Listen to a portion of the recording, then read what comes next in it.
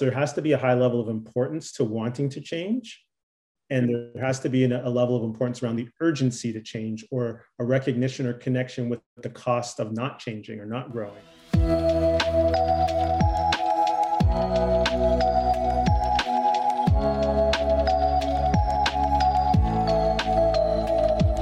Hello, everyone, and welcome to the Miranda Ayim podcast.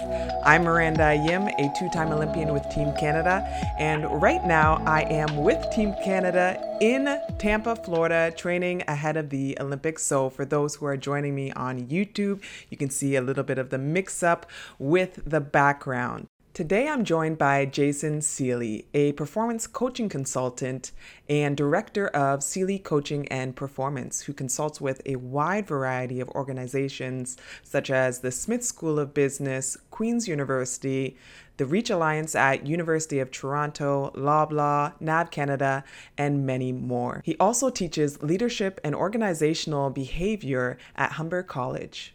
In this episode, we discuss leveraging mindfulness to improve performance, the key areas and issues leaders need to lean into, and the power of teams. Jason also discusses an experience he had with failure and what he learned from it. If you're looking to take your leadership or performance to the next level, this conversation is for you. The Miranda Ayim podcast is all about having engaging, long-form discussion on topics that matter. So I'd love to hear from you guys, from what you think, what you like to hear more of.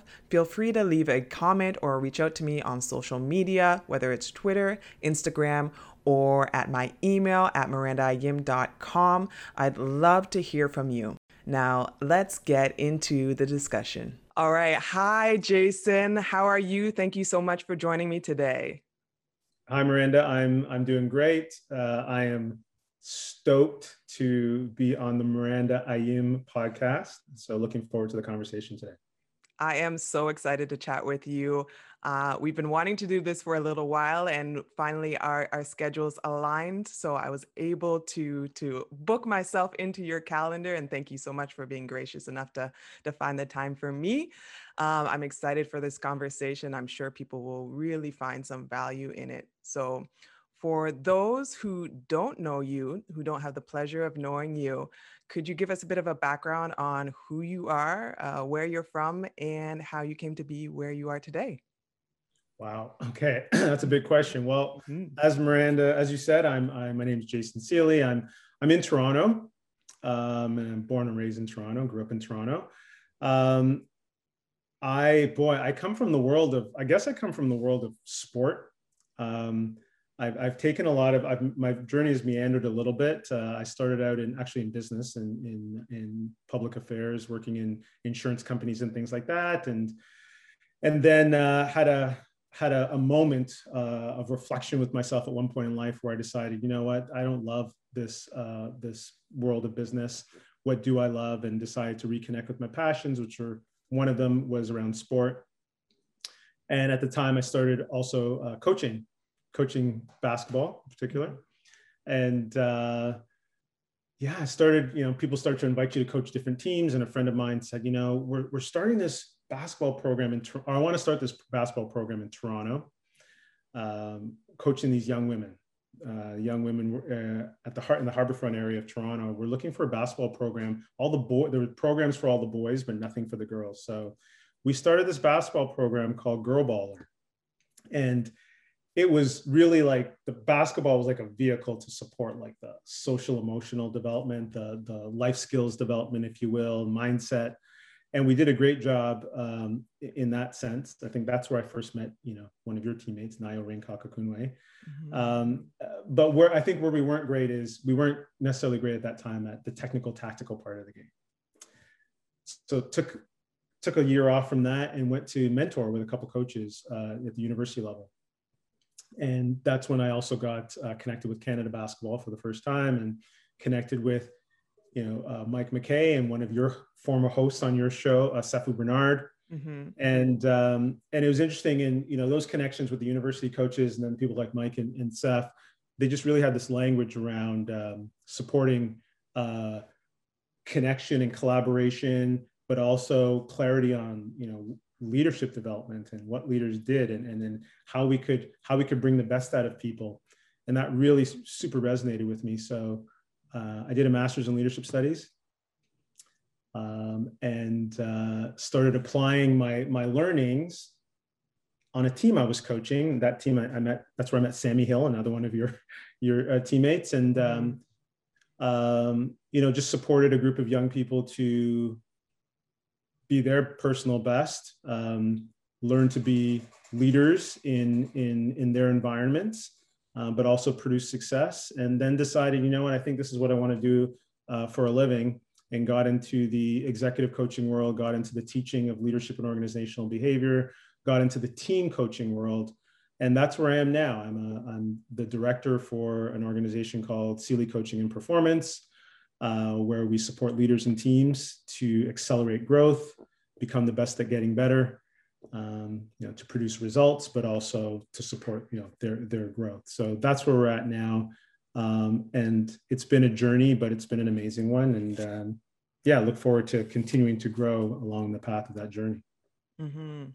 I love your story because I'm sure in the moment it felt a bit like a random journey through every new event that came into your life with the coaching, and then going into kind of delving really into that from that business field. And then we're coming into a different type of coaching, but from a bit of a step back, it all makes sense and it all weaves together. And I think some of your strengths now are because you have such a solid foundation in that sports world.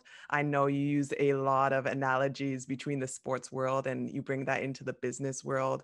And it makes so much sense because there's so much overlap between the sports and business world. And I will definitely, I want to ask you some questions about that, the commonalities between the two. But first, I remember a story that you told me that seemed to be kind of a eureka moment in your life, when you were with one of your teams. I don't know if it was the girl ball team or if it was one of your other teams, and you won a championship, and then you had a reaction. I won't give it away. I'll let you tell it, but walk us through that. Sure. So this was our North Toronto team. This was the team that Sammy was on.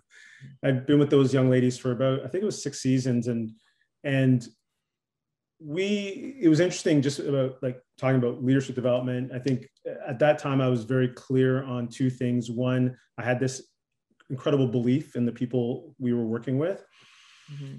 And 2, I realized that we weren't necessarily the most athletic team, or maybe even the most skilled team, although we worked on our athleticism and we worked on our skills and technical, tactical all the time. But I really, maybe I brought in a business perspective where I was like, what's our differentiated value, or what is it that we bring that others don't? And I thought, you know what, I think our differentiated value could be how we collaborate and our teamwork. And I think I'd read this quote that, talent wins games and teamwork wins championships. So I was like, that's going to be us. So fast forward, coach these young ladies, and they were great at taking it all in and the leadership lessons. And it was like a CP, or Canada Basketball Center for Performance session, where before practice, we would always have these little connection activities. We would have these little breakouts and like little workshopping as part of our regular practice. Anyway, we get to our 6th season after knocking on the door of winning a provincial championships for several years.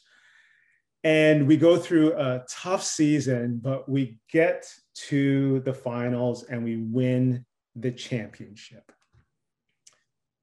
You would know what this feeling feels like. You're just coming off of a championship, and everyone's going crazy. And this was built up for 6 years, right? Like, we were knocking on the door for a while. The parents are going crazy. The athletes are going crazy. And I remember, I can still see it. I was just watching everyone, and I felt underwhelmed, actually. Mm-hmm. First of all, I was exhausted, but second, I felt underwhelmed. And what I realized, it was that weeks before, I felt like we had our championship. I felt like as coaches, we had supported the young people on our team to become their best on the court and off the court. I felt like if the season ended, 3 or 4 weeks before, we could have felt like we'd been successful. We could have felt so proud of how we'd supported these young people to become the best at getting better. So when we got to the championship, yeah, we won, but I guess I'd already felt like we'd supported these young people to be their best. And I was underwhelmed by the win. And that was a point of clarity for me, where it was like, I think this is what you love about sport. You love to use sport as a vehicle to support people, to learn about themselves, learn about their strengths, learn about the differentiated value that they bring to different experiences, so that they can lead themselves, but they can also create environments to support others to be their best. So that was definitely a eureka moment. That moment really supported me to double down, if you will, on the path that I was on as it related to sort of leadership development. Mm-hmm.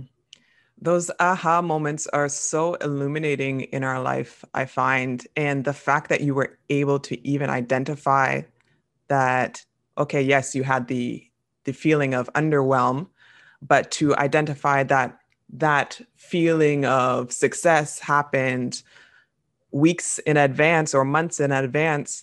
I think we sometimes miss that when we're not really clear on our values and we're not really clear on what success really actually means to us.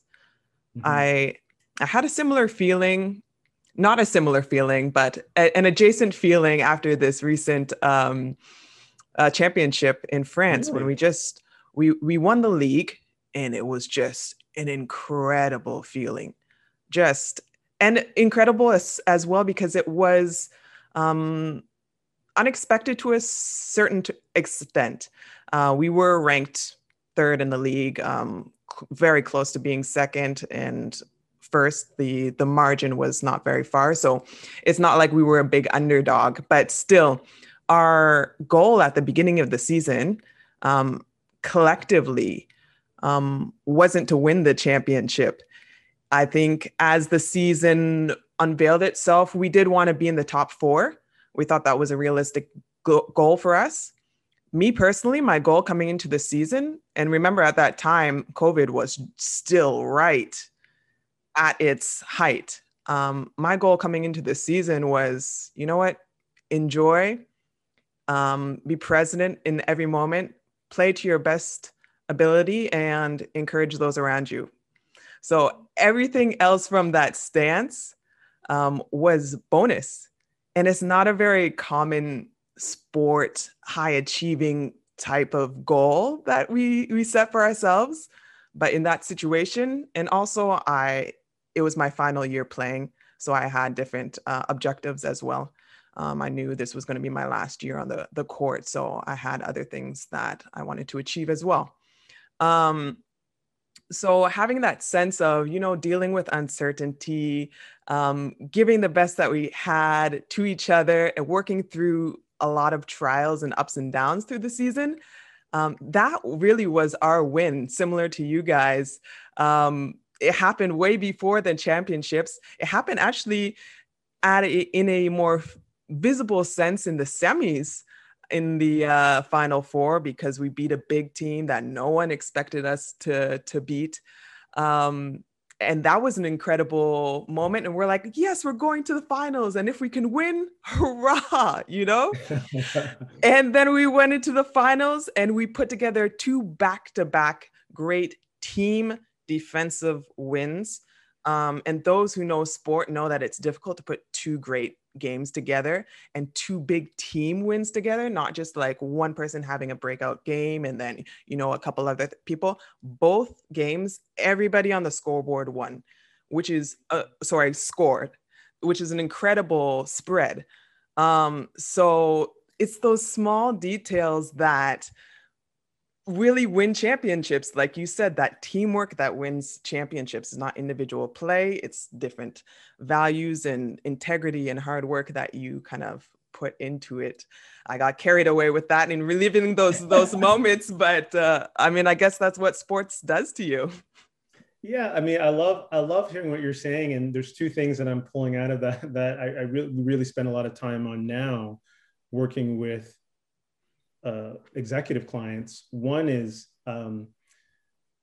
awareness, and I know in your podcast and other episodes I've heard you speak of mindfulness. Mm-hmm. In the corporate world, sometimes we use the language mindfulness. I remember your meeting with Stu. Stu had some different titles for it as well. Mm-hmm. Sometimes it's just awareness. Sometimes it's noticing, and it really just depends on the client's connection with that. But I think just practicing the skill of noticing, right? Noticing what you're saying to yourself, noticing what you're feeling emotionally, noticing what you're feeling physiologically, can help you to connect with, ooh, you know what? I really enjoyed that, and not enjoyed it from a hedonic pleasure kind of perspective, but ooh, that hit me in the meaning, like in the meaning spot, you know what I mean? Or in the purpose spot kind of thing. Yeah. So that was one thing. I think that awareness is super important. And then the other thing that you'd mentioned, like that you'd come into the season, you and your team had come into the season clear on, look, you would come in clear on, this is how I want to show up, right? This is what's important to me this season. And then clearly your team had created some clarity on that as well. And that's another thing we focus on working on with executives is, once they're aware and noticing, that they have the ability to anchor back into their personal philosophy. And if you use Mike Gervais, will use the language personal philosophy. Ray Dalio says principles. I'll use the term mindset, whatever it is for you, that you have some roots and an anchor to tap back into, that, so you can navigate some of the storm, right? You can navigate the tough parts. You can navigate when you're in that game, when you're like, oh my gosh, we're playing against this tough team and we're down 10. Like, how do you want to show up? How do you want to lose the game? Like, how do you want to go up by losing the game? Do you want to react to what's going on right now? Or is there something that you can reconnect to that resets you? So you can be like, okay, we're good. This is how I decided that I want to come into this thing. This is how I decide I want to go out. This is how I'm going to show up. And let's let the process take care of the outcome. So yeah, when you mentioned that, I was just like, oh, that's such an analogy for, the journey that we take executives on. 100%. For those who are coming to this idea of awareness, mentality, just noticing and trying to build a personal philosophy, or trying to tap into a higher state of, consistency, a higher plane of performance, and just being a human being. How do you take your clients, for example, through that process? What's the first step in kind of opening and propping open that door to a awareness? Good question. I think the first step is supporting a client to get clear on, like, what will success look like? Or another way of framing that is like, what's the problem we're trying to solve? But really just having a clear image of what is it that this person is going to be able to do better down the road after we've worked together. And then also tapping into, like, why is this important and what's the urgency around it, right? Like, those are in our clarity calls with clients, especially where I'm at now in our practice. We're really, we're looking for high performers. We're looking for people we know are going to get after it. And as such, there has to be a high level of importance to wanting to change. And there has to be a level of importance around the urgency to change, or a recognition or connection with the cost of not changing or not growing. And then from there, it's usually a practice in starting to develop their personal philosophy, as we call it. So helping them to get clear on how they want to show up, and also helping them to build a practice around what we can all just call mindfulness for this conversation. And we'll always work with clients at where they're at with their mindfulness. So some people go walk their dogs in the morning, and that's their quiet time and that's when they're really aware of, just what's going on outside of them. They're hearing the birds chirping. They smell the morning air. They're feeling the breeze against their face. They're really in tune with, like, their heartbeat, how they're feeling that day, but their mind is kind of quiet. Like, from that to, people who have an active practice in meditation, let's say. But we leverage whatever they're using. And that's where a bit of the positive psychology comes in, where it's like, okay, what works for you? So we're not saying you have to sit in lotus position for 30 minutes a day and all that, but we want want to connect into something that already works for you as far as your awareness. And then, I mean, the long story of it is that it becomes about supporting leaders to become aware in the moments of the data that they're receiving from, their body. And oftentimes it's, there's a way that leaders want to show up first. Oftentimes leaders are not clear on how they want to show up. So that's where we start. And then we create that foundation. And then it becomes, okay, how do you help them to show up that way in the moment? And, pulling some things from your conversation with Stu mentioned that, I'm speaking about Stu like we're buddies. Stu Singer, I should say, said that, we're not always in the zone, right? Like we kind of float in and out of the zone. So supporting leaders to understand, like, what are the spaces where you're in the zone, where, you just perform so well in those spaces, and what are the spaces where you get tripped up? And there are usually some triggers. There's usually some things we're noticing in that space, like, I'm in this meeting with these senior directors and I haven't said anything. I'm starting to feel a bit of an imposter syndrome being in this environment. Or we notice after the fact, a deliverable with our team that we lead wasn't successful after the fact. And way after the fact, we were kind of reflect on it. We're like, oh man, I should have done this at that time. So we're really trying to bring that awareness to the moment so they can start to notice in the moment. Oh, there's that feeling of emotion. There's that physiological feeling. There's that message I'm saying to myself. And then for them to reset themselves and reconnect with their personal philosophy, so that they can show up the way they want to show up for their people. So I think if we're talking about early steps, those would be the early steps. So building out the foundation of the personal philosophy, and then starting to build a practice of their awareness or their mindfulness. Mm-hmm. But let me ask you that question. Like, I mean, I know you're an experienced professional, but if you were working with an executive, or if you were coaching someone else, a young athlete, mm-hmm. and you wanted them to just get on the mental path, the mental journey, and the first few steps of the mental path, like, well, how would you support them? I think you 100% nailed it on the head with this awareness piece. I think I would go that route with athletes even before I talked about their personal philosophy and their idea of success, which I think is tantamount. But especially us as athletes, we live inside of our bodies. This is our instrument, our tool. So normally we should have some sort of intuitive nature with our body.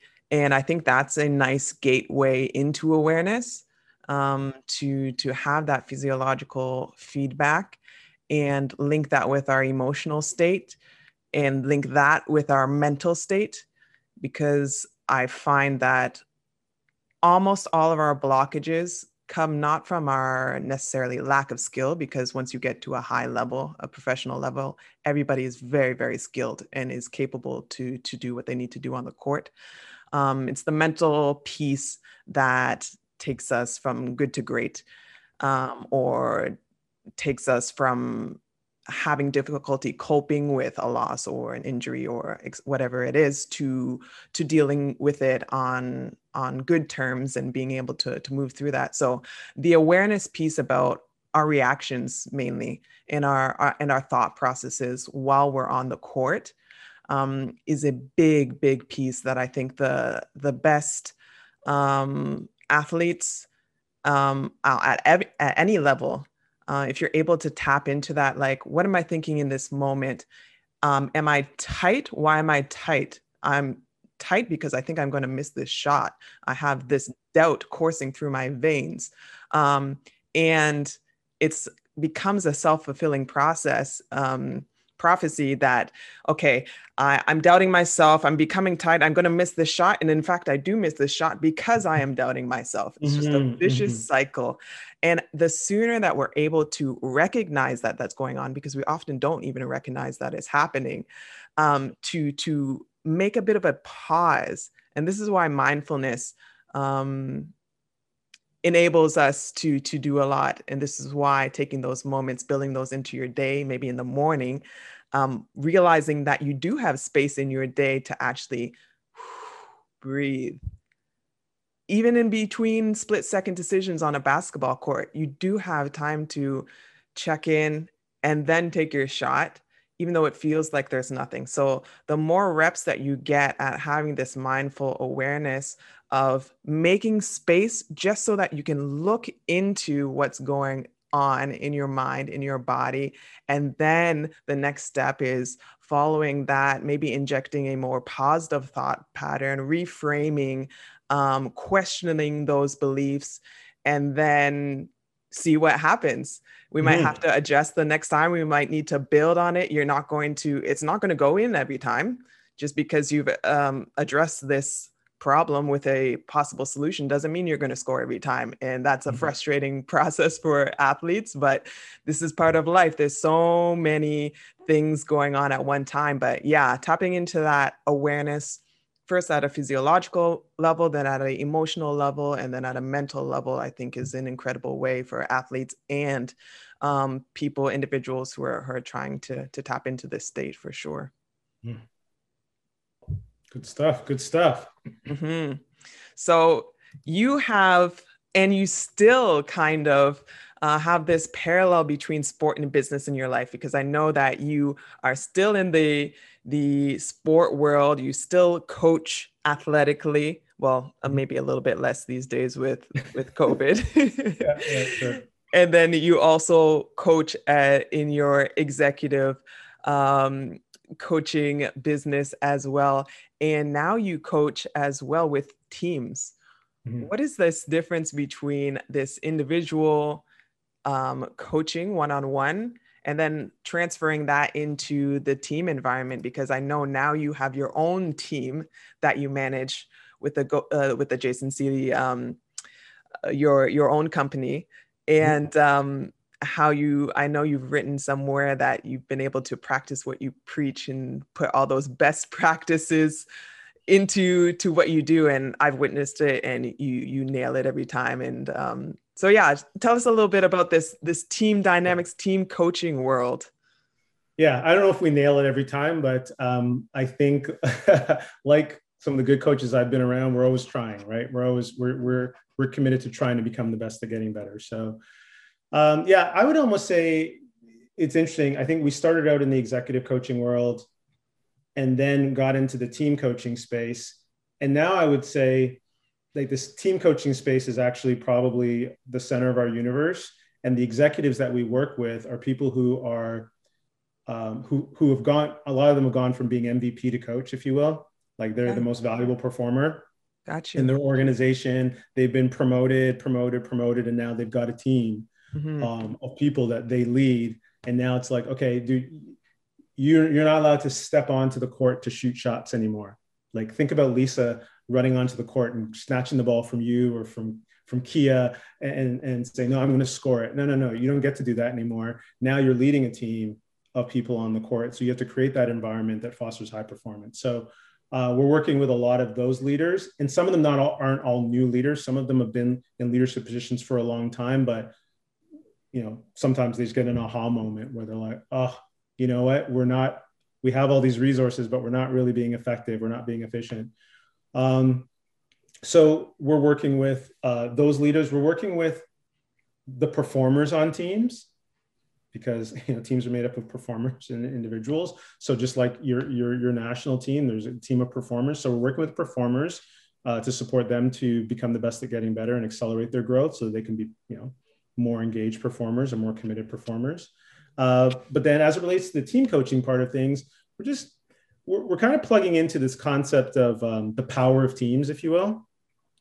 A lot of literature for a long time on the power of teams and how, there's this benefit of working on a team that is better than the sum of the parts of the individuals in a group, if you will. What the research also shows us is that power of teams, most teams only realize that about 20% of the time, or only 20% of teams actually realize that power of teams, right? So that gives us like 80% of the time where we're not plugging into the power of teams.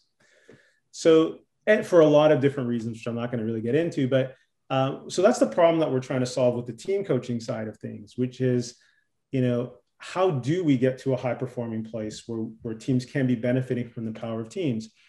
And in my experience working with the Smith School of Business at Queen's University and with the Reach Alliance through U of T and their partner institutions and sport, and our team at Ryerson, and my son's team that I coach, and the team I coach with Sammy, and all this kind of stuff. Being on a team can really suck. Like, it's funny. We'll do with the sort of in the academic space where we're supporting sort of experiential learning and teaming and capstone projects. One of the questions I'll ask people after sort of an opening session is just, give me your thoughts on your team. And it's either one of two ways the conversation will go.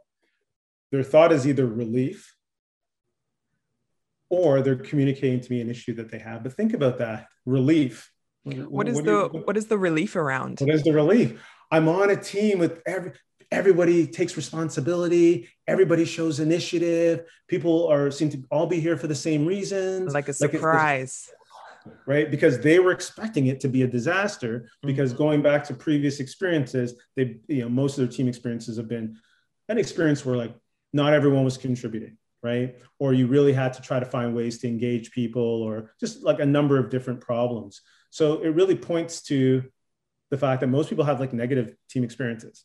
Mm-hmm. So we essentially just build this operating system that we're able to latch on to experiential learning or capstone projects in the academic spaces, and just giving the team members a roadmap to be successful in the team part of things. So their programs will give them what success looks like as it relates to like a deliverable, so a project they're working on, but no one ever gives them a roadmap for how to work effectively together.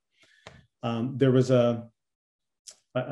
the dean for the business school at George Brown College in Toronto. His name is Dr. Ian Austin, and heard him speak recently, and he hit the nail on the head. He said, we're having problems. We're putting our graduates out into the business world, and their employers are coming back to us and saying, your graduates aren't able to solve problems. And think of it. So someone goes through like an accounting program or a law program or something like that. They're very good at the technical side of things, but where they struggle is solving complex problems. So inherent in a complex problem probably means that you or I are on our own are not able to solve it on our own. So it requires a level of competence or even mastery at extracting aggregating the knowledge and the insights of other people who are working with you, so that you can all address a complex problem together. And without those skills, these educational institutions are starting to understand, without those skills, we're putting people out into the workplace without the skills to be successful in today's work environment, where there is so much collaboration and where you are being asked to solve complex problems. So that's where we come in. We come in to solve and address that problem by giving these teams an operating system. So I would say now that's the core of the business. And then, but with that, we're also working with leaders who want to create that environment for their team. And we're working with, their people who are in that environment who just want to be their best because they want to be, great team members. So that's, I think those are sort of like the three levels of the business right now. I so relate to their feeling of potential relief or surprise when you enter a team that is functioning and healthy and successful, whatever that looks like for the team, because it's so true. Like, teams are necessary, yet at the same time, so many of us kind of hate being in teams, or we dread working together, or we don't know how to work together. It's kind of like makes me think of, you go to school for so many years and you get out and you have to pay your taxes and you're like, nobody told me how to do this. This is an essential life skill and nobody bothered to teach this to me. And I feel like in the same way, working within a team is something that we just kind of have to fumble along and learn through trial and error. Thankfully, you and I have been put into many team environments in the sports world. You have to learn how to get along, and if you don't, it can really hurt your chances of being kept on the team, even if you are skilled enough to be there. But yeah, it's an incredible life skill to have, especially at the top levels when you can't do it all. You have to rely on others on big projects, whatever it is. So I think it's incredible what you guys are doing with your specific business, as well as with the Reach Alliance that I know you work with, which is integrating that exact process into student development while they're still in school, so they don't have to have that graduating moment where they're like, I actually don't have the life skills to jump into this job or go into the next thing.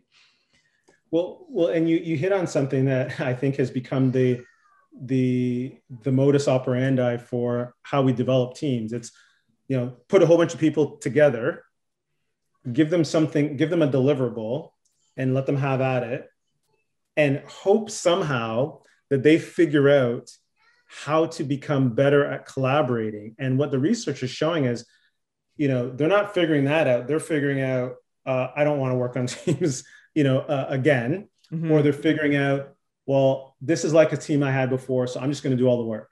Or this is like a team I had before, and I'm not going to do any of the work. Mm-hmm. And then touching on what you mentioned about our shared experience in sport, one of the things that sport has that's unique to some of these other situations is like, winning, right? Like, people want to win. At least in the sport environment, people want to win, and they don't just want to win games, they want to win championships. And, I've been really blessed to work with so many people, so many coaches who have had that hunger and that desire, but have really been so curious and creative about, well, how do we create the environment so that we can get to winning a championship? Mm-hmm. And that's it. Like, if I want to win the championship and you have as much talent on your team as I have on my team, what is it that I'm going to do differently than you to get the edge?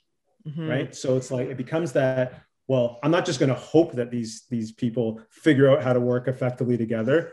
I'm going to study it, and I'm going to learn what's the blueprint of effective teams, and then support my team to create that environment, or give them that blueprint, and then let them make it their own.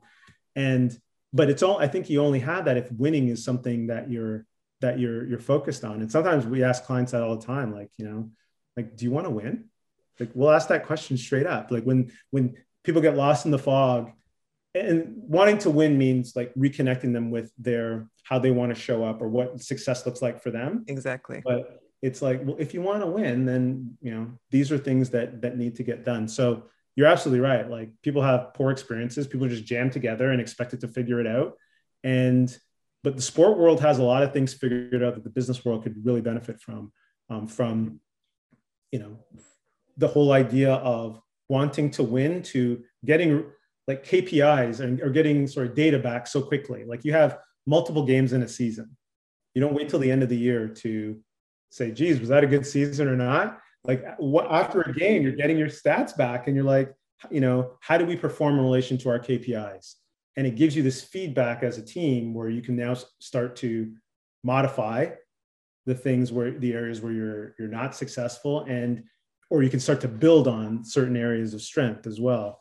In the business world, it's not always so. You're not getting that data back so quickly, and everybody being aligned on the same goal is not always the same. So there's so many best practices from sport that we bring to the business world, and we paint those pictures from, this is what it looks like in the sport world. Yeah, it's so true. In the sport world, the North Star, or the ideal ending point of the season is very clear: to win the championship, ideally. And that is not a sprint, it's a marathon. And that's why it's so important to build that foundation and know those value points of feedback into what you are actually building towards. Because the short-term solution is not going to be the long-term solution. And you will only know that if you know the final goal, if you know what and who you want to be and be building towards. And I find I can understand how that would be really difficult in the business um, sphere, because even in the sport world, yes, people have their individual goals, their own agendas. They want playing time, they want to get their stats, they want to be to sign for the next season and get a better salary or whatever it is. But people still do have that team goal that they're building towards. Um, but in the business world, like I don't think the individual worker is like, yeah, I want to make this business profitable. I don't think that is their goal or whatever their deliverable of the company's clear goal or vision of success is. And that's why I love when companies don't just, do their little few lines of we are a company that values blah blah blah blah blah, but actually sitting down and working through it with their team and thinking like, this is actually what we stand for, this is actually what we're working towards. Yes, we are working towards being a profitable company so that we can do this, provide this for this community, or improve the usability of this product. And I think just being clear about that in the business community and with teams as well provides that meaning point, that a purpose. It touches the purpose spot, as you said earlier. I like that, because we are human beings. We need meaning. We need purpose, even if it's a job that we wouldn't always think that this would be the end all where we get our meaning. But if we have this collective meaning, we do work so incredibly well together. Yeah, and I'm probably doing a bad job in the sense I'm painting the business world all with one brush. Mm-hmm. I think there are a lot of leaders who are taking these best practices that you and I would take for granted almost. We're like, okay, this is what a team experience looks like. This is what pursuing a goal together and producing results and growth looks like. There are a lot of leaders who are trying to make sure that their organizational values are lived and breathed and not just written on paper somewhere. Yeah. That they're putting these values into action, that they're not just, things that are written and are externally facing as part of the marketing or the branding of the organization, but they're also internally facing. But I think even with those organizations, it's like, okay, how do we bring those things to life? Or those leaders, how do we bring those things to life? How do we make them more actionable? And then there's a lot of organizations who just haven't gotten clear on those things. And then now, especially in the last year with, I'm only going to cite one reference point, but like the murder of George Floyd, mm-hmm.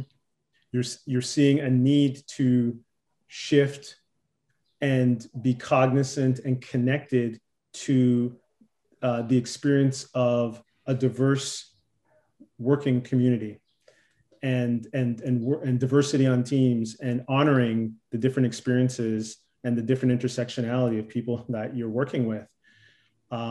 And a lot of leaders right now are struggling with that. A lot of leaders are struggling to have the conversations and create the space to better understand the needs of those they serve. Mm-hmm. A lot of leaders are struggling to be vulnerable enough to communicate that, they're uncomfortable with these conversations or they don't have the answers. And I'm going to shout out again one of your staff, Carly Clark, someone who I worked with at Ryerson University. She's our head women's basketball coach. And a year ago from today, we had a team meeting, and this was, driven by Carly, where it was just, listen, you know, these Black men are getting killed and getting murdered and by police. And, I can see how upsetting this is for people, and just want to create a forum where we can get together and talk about this, and you can say whatever you want to say. So we had, I don't know how many people from our team, but a good amount of people from our team. And Carly starts the conversation out by saying, listen, this wasn't my idea. Jess, our assistant coach, said, we need to do this. And Carly says to the team, listen, I got to be honest with you. I don't have all the words. I don't understand all of what's going on. And she says, and it makes me feel uncomfortable sometimes to have these discussions. And my reflex is that when I'm uncomfortable about things, I sort of shy away from them. So she was like, I want us to have this forum, one, so I can learn, but two, to challenge my comfort zone, or stretch my comfort zone, because I know how important this is for me to be the best leader that I am. Like, it was such I'm getting emotional as I'm thinking about it. It was such a moment of communicating vulnerability, and like, I don't have all the answers, but I want to get it right. Mm-hmm. And part of this is, I think this is what we need to see in leadership now, where it's like, I don't need to be right. I want to get it right. And one of the things that we'll do a lot with our clients is we bring these real life stories from the world of sport or other contexts that we're working in to them and say, look, this is what it looks like in action, right? It looks like a leader being vulnerable enough to say that I don't have all the answers, but I know I'm owning my responsibility as a leader.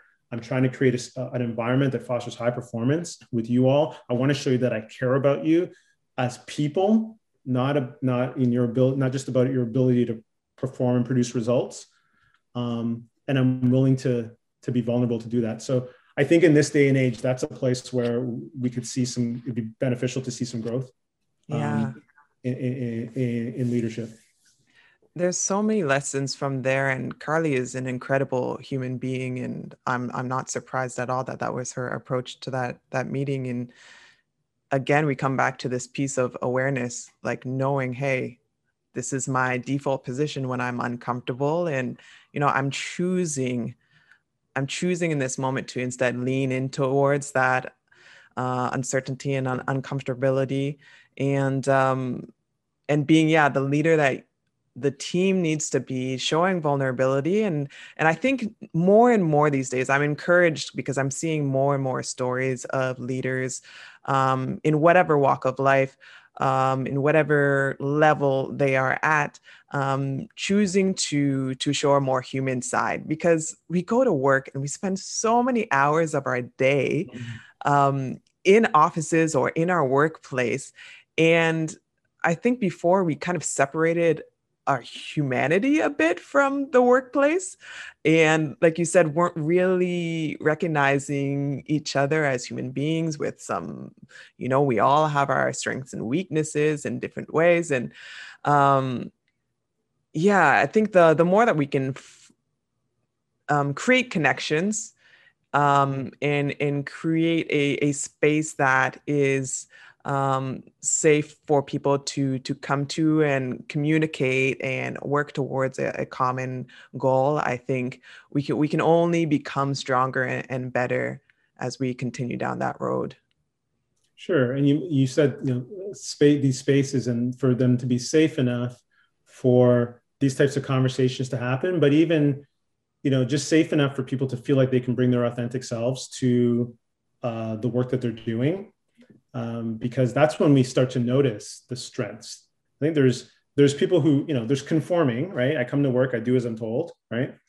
But when we get the best out of people is when they're really committed, and usually when they're really committed, there's a part of them that they're able to show and bring to their work. So I think when we're able to create more of those types of spaces, and leaders are curious about you, like all of you and what you bring to the organization, I think it brings a different type of motivation out of their people to, bring their best to the endeavor. I agree. I like that. And I think it's it needs to be a collective effort, I think, as these leaders continue to create these spaces, create strong, dynamic, engaged communities. And as us as workers or people as part of the team are bringing our best self, are challenging ourselves also to get out of our comfort zone and reach also across the aisle, I think that creates a beautiful space for something greater than ourselves. And you and I have already had many discussions about building into something that's greater than ourselves. Again, coming back to that meaning point and building towards that.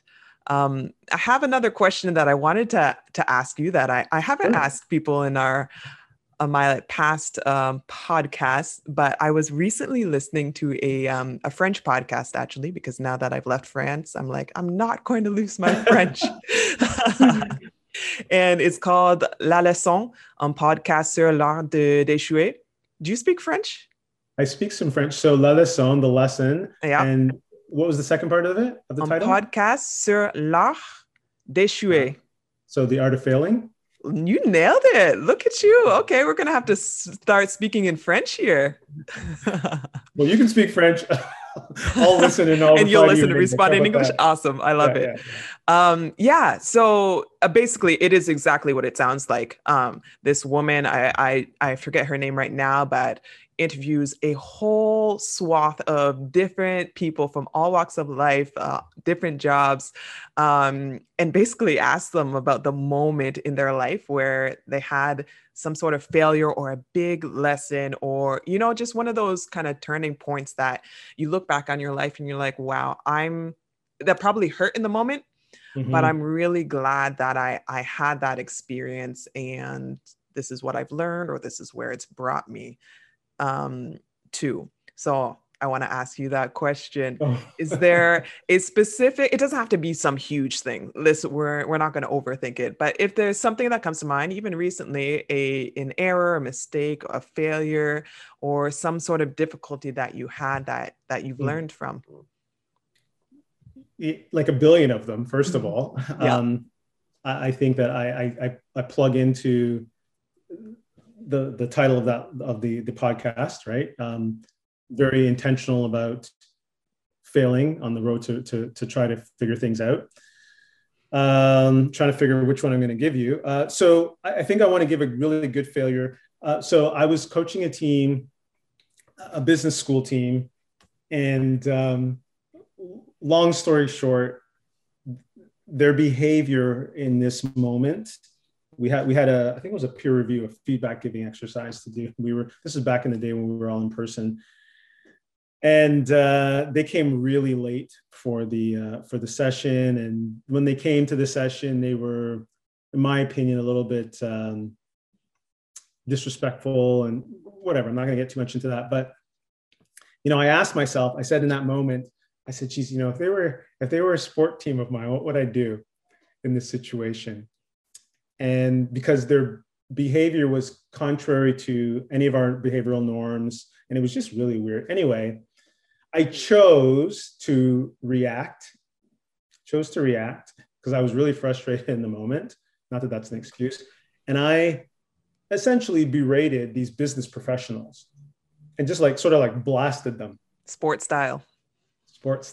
Yeah. Reactive sports style. So I think there's times as leaders where we can use quote unquote intimidation as a tool, but it has to be used very intentionally, very carefully. This was not intentional. This was not careful. This is reaction and frustration and anger. Anyway, long story short, I broke the relationship. I ruined the relationship between myself and these people I was coaching. And we went through the motions after that point of, contact points I was supposed to have with this team and how I was supposed to influence them, but I lost them all at that point. And it speaks to the importance of the relationship. It reiterated to me the importance of the relationship at that time, that, once the relationship is broken or there's something blocking the relationship, doesn't matter how good the information is that's going from point A to point B, from coach to person being coach. It's not going to be received, or it's not going to be received with the same intensity. And essentially, you know, these people didn't allow me to coach them moving forward. They didn't allow me to influence them moving forward. So that was for me, that was a big failure. One, because I thought I'd failed as their coach, because I was not able to perform the job and execute the responsibility and influence this team the way I was supposed to influence them to give them the success that we had promised. But two, and maybe this is where I really hold myself very accountable, I'd let myself down, right? I had, instead of, I wasn't aware. Like my awareness there wasn't, you are, you know, what are you saying to yourself? What are you feeling physiologically? What are you feeling emotionally? And then how do you want to show up? It was noticing those things and then like, right? So I let the constituents down, but also I'd let myself down because that's not how I want to show up. So, I mean, that was a few years ago, but I think thanks for asking the question, by the way. I really appreciate the question because one, it's true. And two, I love to communicate the gifts of imperfection and you know, stealing that from Brene Brown. And with people that we work with, it's like, look, you know, I like to pull this quote from Maya Angelou, Dr. Maya Angelou. It's, you know, be your best until you do your best. Do your best until you know better. And then once you know better, do better. Yes. Yeah. I love that quote. And this iterative process to our journey and becoming the best at getting better. So, you know, I reflected on that, and now, you know, the coaching relationship is just so important to me because of that experience. Also because of some other mentoring that I received. You know, I think Peter Jensen has worked with your team at times, and him and his organization, Third Factor, they're big on like the relationship, and they call it a pipeline, if you will. And without the pipeline, you know, it doesn't matter how good the coaching is, it's just not going to get to where it needs to get to. So yeah, I think one, I like to communicate that story because, you know, it's a story of that response to failure, but two, just to communicate that, like Stu Stinger said, like we go in and out of the zone, right? Like sometimes we're in flow and we're getting it right. And then sometimes, we disconnect from it, and hopefully we can disconnect from it and reconnect from it without too much collateral damage or too many opportunities missed. But, you know, I think the best of leader needs to recognize when they've made mistakes. Not that I'm the best of leader, but I think those who are able to notice that's a mistake, that's a failure, and then respond to it, they just accelerate their growth. I'm reading Ray Dalio's Principles now, and he just speaks about like just really intentionally about setting audacious goals, failing, developing his principles, and then setting a new goal, and off you go, right? Like that's his mental model, or that was his mental model with Bridgewater. And I think if you have that type of a model, you're able to really extract the lessons learned from those failures and then help them on your road to success. Yeah, it's so powerful when we talk about that. Again, coming back to this piece of vulnerability and owning your moments of weakness or your failure. And I like when you use the word iteration because I love this word. The more that we do it, the more we practice it, the more reps that we get, the more comfortable we'll get with failure. Because the first time you fail, you're like, oh, it's the end of the world. What am I going to do? It takes a hit on your ego, your self-esteem, and sometimes you shrink back into that feeling of, you know, okay, I'm going to compress myself, I'm not going to try that again. But the more that you kind of come out of yourself and lean into that state, you're like, oh, okay, actually, you know, sometimes failing sucks, but I learned, and each time it becomes a little bit less. I think, obviously, an athlete mind, I think of lifting weights. And the first time you go, after a long time of not lifting weights, you come out of the weight room and you're absolutely dead. You can't move your muscles for days afterwards. But each iteration, each time that you go in, you break down that muscle and it regenerates, makes you stronger, and makes you that one step closer to the goal that you want to be at, it becomes less and less painful as long as you keep keeping it up. As soon as you kind of get back into your comfort zone, you have to do that little breakthrough lesson again. And I think that's a perfect analogy of making those mistakes. Thank you so much for sharing that failure and how you've learned through it, because I think my personal opinion on failure and mistakes and sharing them, especially because sometimes we try to hide them. And the most common, there's a quote that I love, but I always forget it when I try to quote it. The most, it's like the most common is the most or the most painful or shameful is actually the most universal. Just speaking to the things that we try to hide, and we think that we are unique and the only person that's feeling this. This is a signal that probably everybody is feeling this, and it's a commonality. Sure. And as you're saying that, it makes me think of, thank goodness I had in that situation a certain level of, for lack of a better term, privilege, so that I could fail without, the consequence was, what I was able to, the environment I was able to create for this team and how I was able to support them, but the consequence wasn't my job. Right. So I think I'm trying to become more aware of, these best practices we have around, leadership development, or even our team operating systems, or even individual performance and mindset. I'm trying to also become more aware and more informed and educated on the intersection of those things with different communities.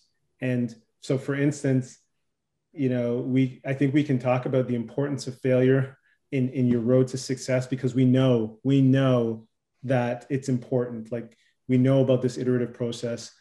But I'm also aware that, in some contexts with some people, failure is not an option. And in some cases, some of those are the people who learn real quick because they're like, I can't afford to fail. You have no option. Yeah. You have no option. But I'm also just careful not to put that story about, look, everyone's got to fail this amount of times on people who are like, I don't have the privilege to fail that amount of times. So I either got to get it right the first time, or, to what you said, I might have to retreat and just stick with what I've got, because what I've got is paying the bills right now.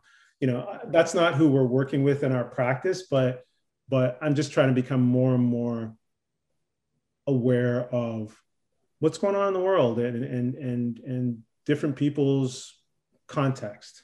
So yeah, just to put that on that.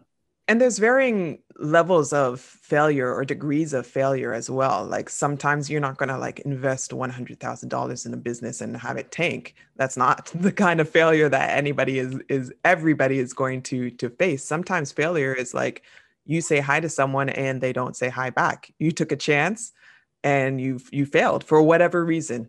And that, funnily enough, can really impact our entire day. That can have an impact on how we see ourselves as a human being. So yeah, when we speak about failure or these kind of difficulties, sometimes we think that we have to think about this big thing, but sometimes it's just little things that we're working through on a day-to-day basis that is just as valid and just as significant in that person's life. Sure. Mm-hmm. So, thank you so much, Jason, for joining me today. I always love talking with you. We always have interesting, enlightening discussions, and you're such a genuine human being. I think that comes across even virtually or audibly, wherever people are listening to this. So I'm glad that my audience will have a chance to meet you. And is there anywhere that you want to direct people? Where can they follow you, your work, online or otherwise? Yeah, sure. I'll give that. But before I say that, I want to thank you for having me today. You've had some incredible guests, so I really do feel honored and humbled and excited. I was excited coming in today to be on your podcast. So thank you so much. I also want to make sure that I'm intentional about congratulating you on your French league win. That's fantastic. And what a way to go out. I mean, your final season and you go out as a champion. Yeah, just congratulations. I was so happy for you. And then right back at you as far as just, authentic person. And I think you're one of the more authentic people I've met in the last few years. And it's a pleasure to just share the airspace with you. And then you're on your journey. You're on your journey to the gold medal. So I want to make sure that I send a shout out to you and your team and your staff and wish you guys the best. You guys are such a world-class model for how to get it done and how to become the best at getting better. I've learned so much from, your team. So I just want to, make sure that I give you all my best wishes and all my energy on your journey. Thank you so much. And as far as, you're welcome. And then as far as where people can connect, right now we're rebuilding the website, but for now, people can go, they can connect with me on my website, jasonseely.com, I think it is. It's correct. Yep. I just looked at it before this. Yeah, I can't remember. LinkedIn right now is where we're doing a lot of social media posts. We have an editorial calendar where we're putting out consistent stuff. So LinkedIn is probably the best place to find either me, Jason Seely, or the organization Seely Coaching and Performance. Yeah, those would be the spots right now. And, for our future listeners who may be listening to this at a later date when the website is up and running, do you know the URL already? I would say that the URL is going to be scpteam.com. All right. So hopefully that's what it is. Let's see for those future people. Absolutely. And then there will probably also be Twitter, SCP Team Twitter as well. Okay. So yes, for future listeners. That's right. Thank you for that. Absolutely. Well, thank you again for coming today. I hope you have a wonderful rest of your May 2-4 weekend. Enjoy your time with your family and whatever else you're doing today. Yeah, and good luck in bubble life, and can't wait to see you guys play and perform. Thank you so much. Thanks, Marina.